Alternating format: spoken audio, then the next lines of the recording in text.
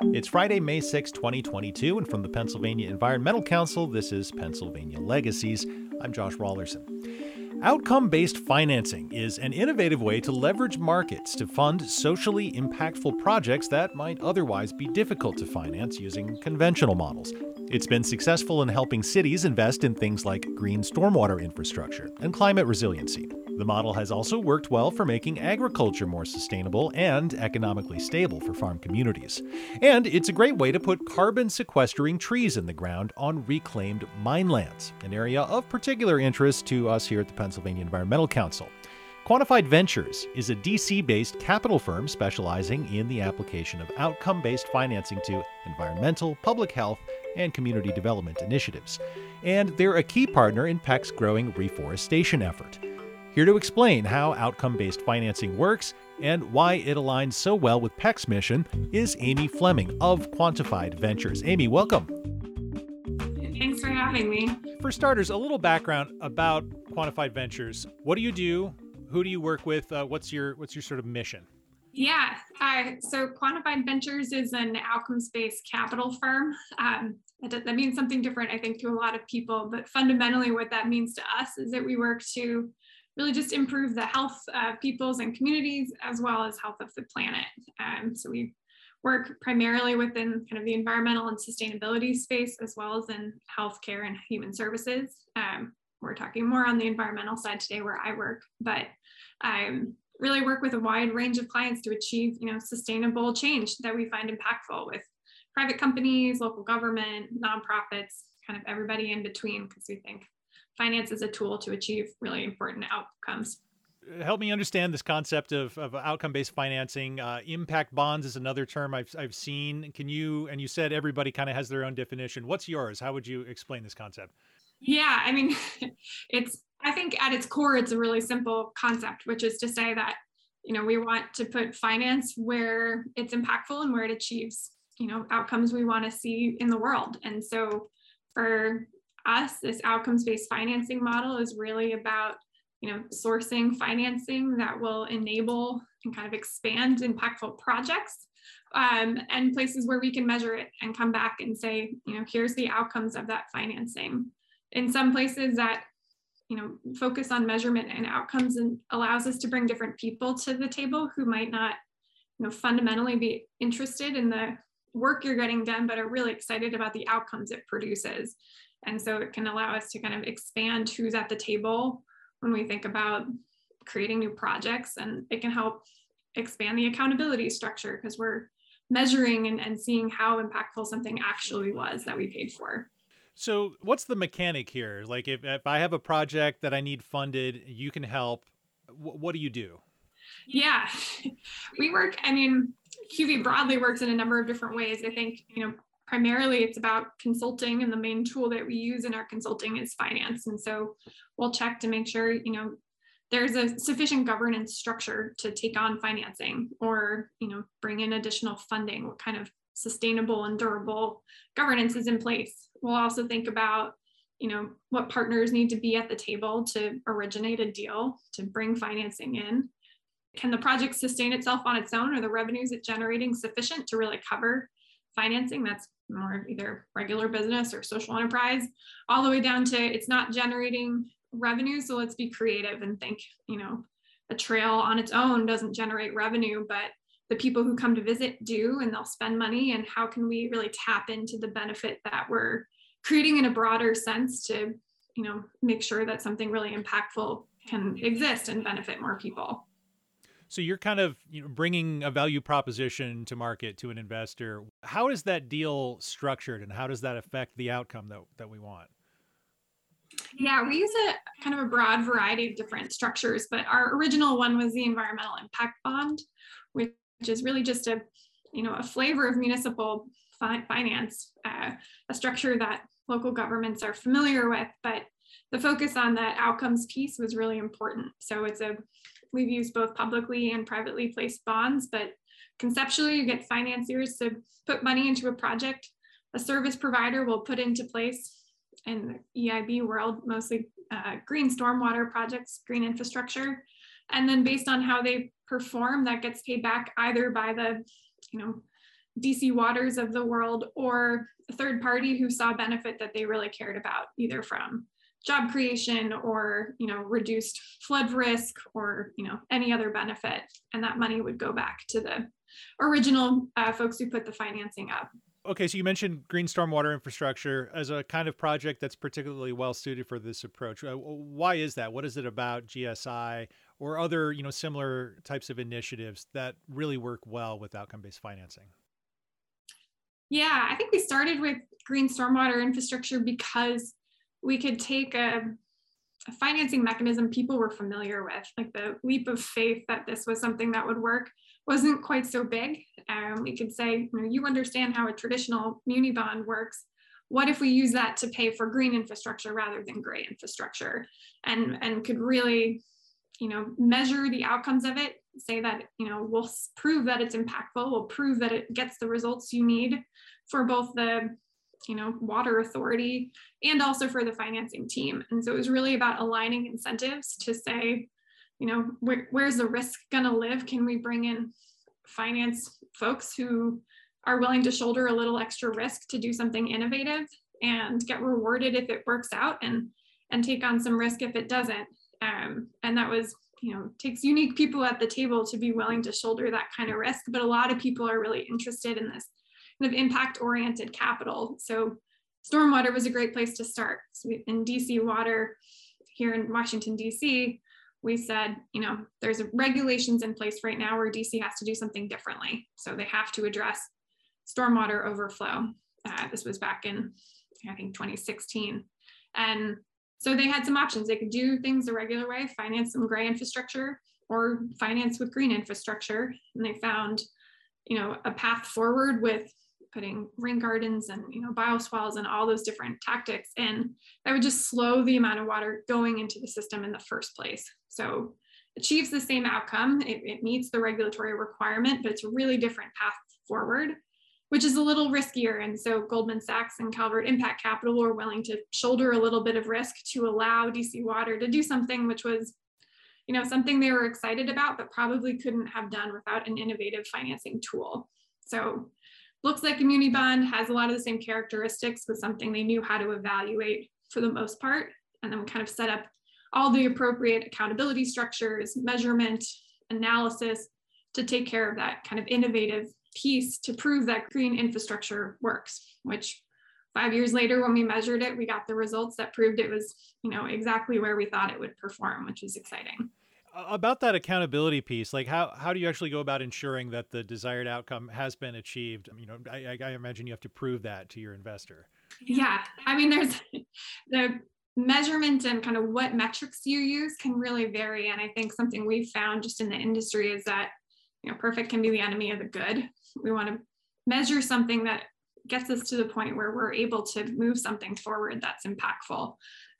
So we've measured, gallons of stormwater and other metrics around how to just kind of demonstrate the value of something, and all of those pieces and who will measure and how they measure gets sorted out front, just so everybody has clear expectations about what they're agreeing to. But, that degree of transparency around how will we measure performance is a pretty new thing in impact finance. There's a lot of concern around greenwashing because people don't really know how impactful these types of investments are. And the EIB is a really great tool to, clarify some of those things and allow people to report out exactly what happened and how impactful it truly was.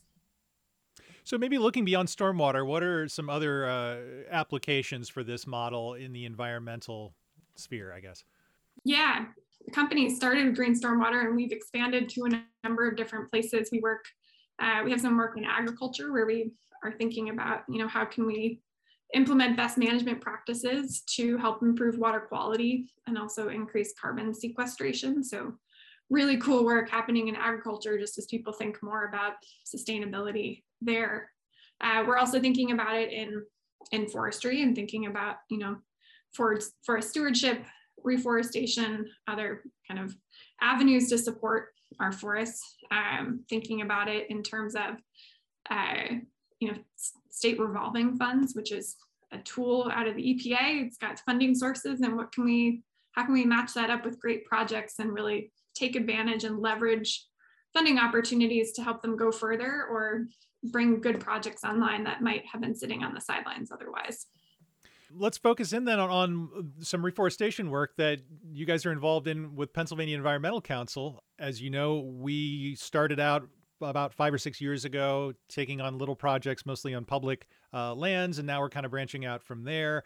Financing becomes increasingly important. Can you kind of describe the work that you're doing with PEC on reforestation? Yeah, so we've been working with PEC for, almost 2 years now, really thinking about this and trying to take, the QV approach to this. So PEC's doing great work within reforestation, and what role can financing play in advancing and expanding the impact of that work? So we did some exercises to think about, this particular challenge around legacy mine land reforestation and doing that on private lands where there's, heavily compacted soils, trees aren't naturally reestablishing, but they're kind of scattered all over Appalachia. And what would it take to bring financing to really put some capital up front and enable way more of that to happen? It's expensive work to do. And so we often, when we were chatting with people, just learning about it, heard that funding is a challenge. Our approach has been to take, look at the benefits that reforestation generates and which of those can we monetize and use to leverage for financing. And the clear choice in all of this was carbon. Planting trees is going to generate significant carbon benefit. And so our model that we've been working on together is to, leverage the carbon sale of carbon credits to help finance upfront the ability to do reforestation. It's an exciting project. It's complicated, but it's been really great to work with PEC and kind of learn from your expertise doing this work and kind of what we can bring to the table, our understanding of finance and ecosystem markets. One thing we're cognizant of with the reforestation work is that there's some risk, I guess, potentially to over-investing in reforestation as a climate solution, in that wildfires are a thing, and at some level, there's the potential that you're just planting more fuel, right? I'm just curious, is that priced into the model at all? Like, how does outcome-based financing account for those sort of unintended negative consequences that could happen? Yeah, it's a great question. I think the carbon markets in and of themselves are basically an outcomes-based model. We're thinking about, what can you monetize and what's the outcome of these practices? Carbon markets generally set aside a buffer. The idea being that if we can collect all of these carbon credits or value of stored carbon, let's only issue some of it and sell that as true offsets for companies, because they know that, it's a risky thing to do, that the value of that carbon is that it's stored and sequestered forever. But that might not be the case just if there's any sort of insect blight or wildfires, as we've seen out west a lot. The value of that buffer is really to say, we've stored more carbon than we've issued to offset other carbon emissions, and we have some in the bank if something goes wrong. So that's really, a function of the market, which I think is really smart and something that, helps with the credibility, which is so important in carbon markets of, this is truly offsetting, this is truly additional carbon storage, so that companies and whomever is buying the credits can feel like, they can account for that correctly. And there are kind of these fake carbon credits, which is a huge concern today, and just how to credibly move forward in addressing carbon emissions. So what are some other approaches that could be taken toward the climate problem specifically, using this method? Are there other projects that you guys are involved in that you could talk about? Yeah, it really depends on, how narrow the scope is around climate stuff. I think a lot of our environmental work is addressing either directly ways that we can mitigate climate, exacerbating challenges, or ways that we can really become more resilient to the world that we're living in, where it's just a lot of changing dynamics. One evolution of the EIB was to do more kind of stormwater resilience and coastal resilience work in the city of Hampton, Virginia, where they used that environmental impact bond model to pay for resilience measures because they're right at sea level. And that's, a reality for coastal cities, is having to deal with changing, traditions around how they live next to the ocean. So that's been a really cool evolution that we've seen, that we're seeing more interest of around the country. But it's also things to dealing with, water quantity challenges out west. We're thinking about things like the Colorado River. How do we live in a world where that's a water source for millions of people, but we're all taking more and more water out, and that might not be a reliable water source into the future. So what kind of role can outcomes-based financing play in how we more equitably deal with kind of water quantity challenges in the future? And of course, things like wildfire risk reduction, where it's really a collective challenge we're all facing, or you name it. There's plenty of challenges we're facing, but I think the focus on analytics and measurement, and are we stewarding these challenges correctly, is a real focus of our model and our tool. And I think that's always going to be important to say, hey, this didn't actually work out the way we thought it was, and it was a risk worth taking, and we learned from it. Let's do something differently next time. All the way on the other side of, wow, this was actually super impactful, and we should replicate this everywhere. I think this is a real cool time for learning and being flexible. Yeah. I mean, there's this way in which, in some sense, everything does come back to climate right now. You name a problem, there is a climate component to it. Stormwater being a good example. What else can we put in that category? Because you're checking a lot of boxes for PEC with GSI, with energy and climate. Another area where we're very active is with trails and outdoor recreation and public green space. How could you apply outcome-based financing to that arena? Oh, yeah. We're doing a lot of work around similar areas. I think at the core of a lot of that work is really, how do we think about public goods and how we maintain and steward and really kind of think about their lifespan as something that provides so much value back to, a wide variety of communities. We have been working on mountain biking projects in particular, but, recreation more broadly for a number of years now.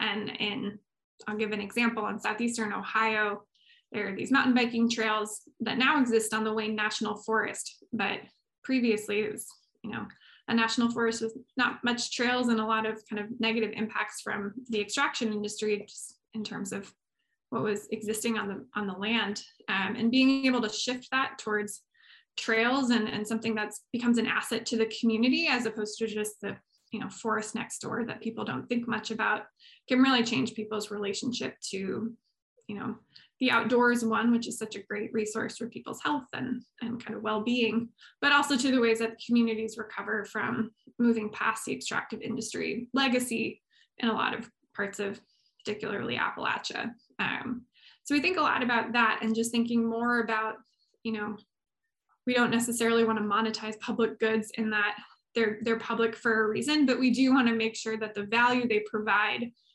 is clear, and that we have ways of stewarding and maintaining and thinking about the value back to communities slightly differently than we have, because to date, people look at a trail and say, it's a trail, it'll be there forever, when in reality, there's so many people in the background that are helping to think through the lifespan of that trail, what it needs to be maintained, kind of who needs to be involved, and it's not as free as we'd like to think that it is. It's really interesting how so much of what you're doing involves kind of reconceptualizing, as you said, like the public good, who the stakeholders are, a lot of assumptions about finance, economics, what is the nature of value, and to whom does the value accrue. And part of that is actually, as you said, like quantifying, monetizing, putting a dollar value on these public goods. Mm-hmm. Is there like a long game to that, where you're actually moving policy in a direction that is more rigorously considering those factors, which isn't always the case when decisions get made, but by creating an industry out of actually assigning value to this, making it a real thing, making it sort of tangible almost. Does that play into the way those policy decisions get made in the future? Is that part of your mission at all? Yeah, it's an interesting question. I would say, we operate in kind of a policy adjacent space where all of those pieces are really important, and we work super closely with partners like at the Forest Service, for example. We have a great relationship with the Forest Service. And so I think we have a unique perspective to provide on impacts of policy and kind of how we can work within constraints that we know the Forest Service has. For example, some of their work around shared stewardship, where it's, thinking about adjacent landowners and how they interact and how, they can both be partners in the mutual benefit they see from the forest. It is a place where we see a lot of stuff. We don't have like a lobbying or public policy oriented arm at QV, but being knowledgeable about, maybe what funding sources are available, what impact they have, where they can be applied, and helping either small nonprofits or local governments really navigate some of those. Just being able to secure additional funding is it takes so much time and effort to do. And our end goal is certainly not to like monetize the environment and monetize public goods. I mean, we think that those are valuable for everyone in a really kind of intrinsic way. But I think a lot of what we end up doing is play this translator role between the world that understands economics and finance and the world that lives and breathes this work and understands how valuable it is, and knowing that we can connect some dots to really change reality for people who are out there trying to make trails a reality for their community, or trying to, protect a watershed, or think about how they're going to deal with sea level rise. All of those different concerns really come back to, can we put some money behind this? What's it going to take? Who's willing to support it? How do we get them to the table? All those different things. And a lot of that has, direct impact to policy.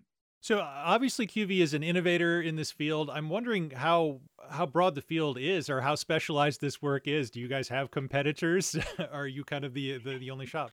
We certainly have a lot of other people who are thinking about this work. I think, when we first started, we probably fewer people trying to solve this challenge, but, outcomes-based financing, even as a term, is something it's become more common.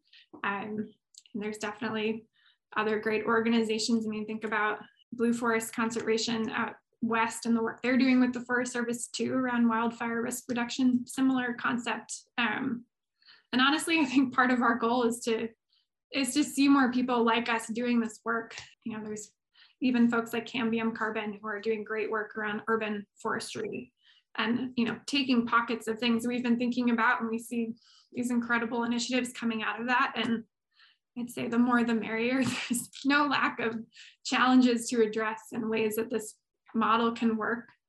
So the more mainstream it becomes, the less kind of education we have to do as part of our job to why it's valuable. And that's really exciting to see that trend. Well, I would hope that there's also increasingly no shortage of opportunities to do this kind of work. As you were talking about, there's sort of this movement toward more socially conscious investing. There's maybe more public money kind of in the mix than there has been in years past. So one can imagine a lot more of this kind of work happening. But what do you see as the future of this sector of the finance industry? What are some areas that, haven't really been explored yet, but where there's potential? Or how does this evolve going forward? Gosh, yeah. I mean, I think it's evolving every day. I've been at QV for almost 3 years, and it's just kind of amazing where we are now versus where we were when I joined. Particularly you think about things like the SEC's new decision that's coming down where, if climate disclosure becomes commonplace, people are going to want to know, what the impacts of things they fund are, and really become much more conscious of the impacts of how they operate and what the outcomes are, and really thinking more about these externalities that come from business as usual, which I think is super exciting just in general, to see that kind of accountability become more mainstream. So I think there's going to just be huge growth in people looking to get those results. And if it's something like EIBs just become standard within cities, that would be kind of cool. It's a tool in your toolkit, if you will. But also I think just this approach of like how we integrate blended financing approaches, we're not going to move away from public grants ever. I think it's a great place. Nonprofits are wonderful organizations for the work that they do, but just expanding what funding's available to people, how they think about advancing their own solutions. And I think that's going to be huge. We haven't done a whole lot of work around oceans. I think there's probably huge opportunity to think about ocean health and conservation in this way. And I think expanding even within our little corner of the world we live in now, there's just endless opportunities. Well, Amy Fleming with Quantified Ventures, thank you so much for your time today and talking me through what is for me a very new and kind of difficult concept, but I appreciate your patience. Thank you so much. Yeah, I think hopefully someday it'll become really commonplace. And when we say outcomes-based financing, people are like, oh, we totally know and love that. So happy to talk about it. All right. Thanks again, Amy. Thank you.